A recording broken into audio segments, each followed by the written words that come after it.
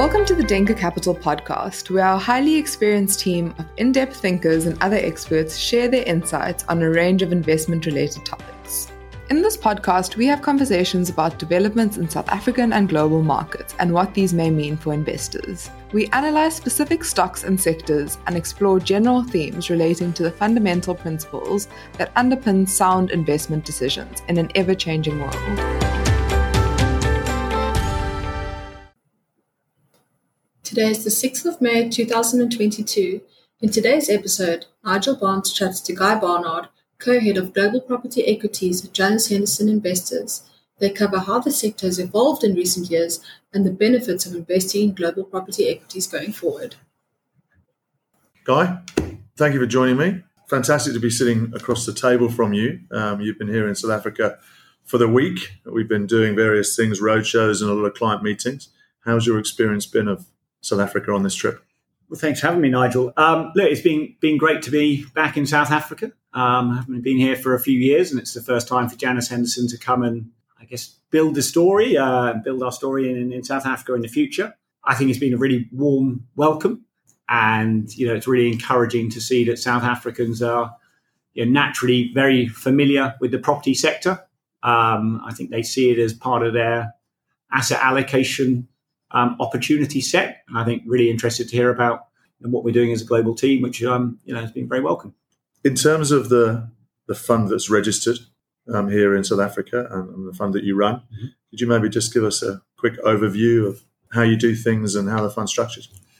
Yeah, so at Janus Henderson, we focus on the listed real estate market for our property exposure. So I'm part of a global team of 9 that invest in REIT markets globally, where we run around $5 billion in total.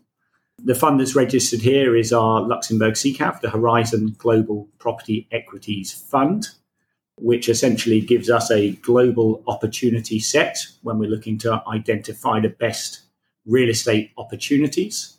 And essentially we work as a global team based in Chicago, London, and Singapore to try and find those companies that we think are well placed to deliver attractive returns for us and our clients as we move forwards. We build very concentrated portfolios focused really on bottom-up stock selection, finding the best opportunities and trying to identify those property sectors that are best placed to outperform in the future. And we bring that together, as I say, in a concentrated portfolio of around 55 names. And we have a very high active share, so we're really all about investing with conviction. And the fund itself is around $2 billion. Geographically, the split is 65% North America, with the US being a large part of that, 20% Asia Pacific and 15% in Europe. So it gives investors this true global diversification. And as I say, enables us as a global team to be looking for those most compelling opportunities at any moment in time. In terms of the opportunity set, how's that changed over the last few years? Because going back a few years, retail was the driving force in the sector. How have things evolved? Yeah, I think it's been a core part of our thesis as a team to really frame the real estate sector in the context of the bigger structural changes that are playing out around us all, and that frankly we've all seen accelerate through the pandemic. So we think the needs and uses of real estate are changing. The way that we live, the way that we work, the way that we consume goods and services is evolving. And, I think you've therefore got to be forward looking when you think about which parts of the real estate sector are going to thrive in that environment. And for us investing in the REIT sector, I think the great benefit we have is that the REIT sector itself has evolved over time. So you talked about retail, that was once 25 or 30% of the global REIT market. Sure. It is now a fraction of that today. And in its place, we've seen new and emerging sectors, generally backed by changing technologies and structural shifts in areas like cell towers, data centers, healthcare real estate, storage real estate, manufactured housing communities, become a much larger part of the opportunity that we have. And, we're actively exploiting that when we run the fund. Yeah, sure. I suppose the obvious question, if I'm an advisor listening to this pod, and many advisors do, I'm happy to say, listen to the pod. Excellent. Across the country. The question I would ask is why? Why invest in this particular area as part of the portfolio I'm putting together for clients who are moving money overseas or have assets already overseas in hard currency? What would be your response to that question? Yeah, the simple answer would be, why wouldn't you? Frankly, because if we look back in history, there are a lot of empirical studies, some that we've done ourselves, but many different institutional academics over time, really highlighting that an allocation to property as part of your client's balanced portfolio is going to improve the risk-adjusted return. So if you look at the sort of efficient frontier, you will see adding property and adding REITs to a portfolio of equities and bonds is going to give you a higher return at a given level of risk. And that is because real estate is a diversifier. It is less correlated to bonds and the general equity market than some other asset classes. And therefore, you are getting that diversification coming through in your returns over time.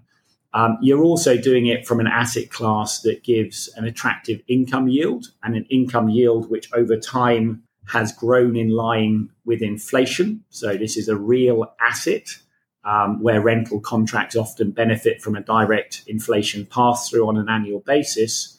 And by going globally, when you allocate to REITs rather than perhaps making an allocation purely to your domestic property sector, you're really enhancing some of those benefits. You're enhancing the diversification benefit. You're getting exposure to different currencies. A large part of our fund is US dollar. And, it's an asset class that we think is well positioned today as we look forward in an environment where there is more uncertainty, in an environment where economies may be slowing. We think the resilience of the income stream from property becomes, relatively more attractive in this environment. Sure.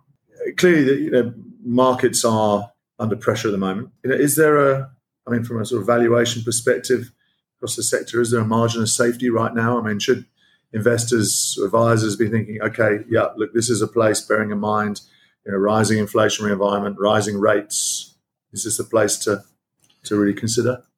Yeah, look, I think we've got to be mindful of the uncertainties out there today. And we are seeing, a significant shift in the cost of debt capital. So rising bond yields and rising credit spreads will, over time potentially affect the pricing people will pay for real estate, particularly those that operate with higher levels of leverage. But to your point about margin of safety, I think we were operating in an environment over the last 5 years or so where there was an additional risk premium in the pricing of real estate versus long-term government bonds compared to history. So investors were, I think, always telling themselves that at some point, the central bank Kool-Aid will be taken away to some degree. Now, I think the reality is it's happened sooner and faster than some people were expecting. So There's been a sort of rapid adjusting in pricing expectations. But if we look at the risk premium for real estate today, it's now back more in line with the long run average, having offered this additional premium. So I think that certainly gives us some comfort. But we've got to be mindful of where interest rates and bond yields go from here. And then investing in the listed real estate sector, which is always, more forward-looking than property valuations, which at any moment in time are reflecting history. You get the additional buffer today that, shares have adjusted to the new reality. We're seeing shares coming down as we sit here in early May. So the market is already pricing in a degree of uncertainty, and that means that real estate is cheaper today on the stock market than it is to go out and replicate those portfolios and buy them in the direct market. And I think that's the opportunity that we have investing in the listed sector, that you get these areas of mismatch over time, and for active investors like us, we can look to exploit that by buying high quality real estate cheaper in public markets than it would trade in private markets. Okay, great, thank you. I think we'll leave it there. I think you've summed up perfectly the opportunity, some of the reasons why. And as I say, it's been fantastic to be on the road with you this week. I've certainly had a fantastic update and learned a lot about the sector. So thank you for that, and then thank you for the time you spent. A little bird told me you snuck out for 9 holes on the golf course. Where did you play, and how did it go? We had a little game, and we were up in Sun City, 9 holes, with Paul, who's in the room with me, my sales guy. I would say I took the edge. It was a close fought battle, but on a water surrounded green on the 9th.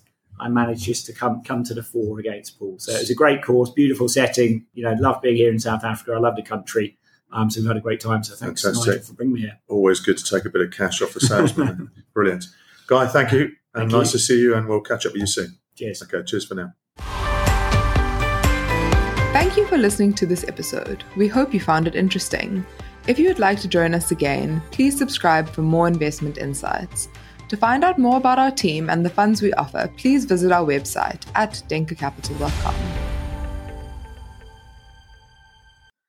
The opinions expressed in this podcast are those of the participants and do not necessarily represent those of Denker Capital. This podcast does not take the circumstances of a particular person or entity into account and is not advice in relation to an investment. Please do not rely on any information without appropriate advice from an independent financial advisor. The value of investments may go down as well as up, and past performance is not a guide to future performance. Denker Capital is an authorized financial services provider in South Africa.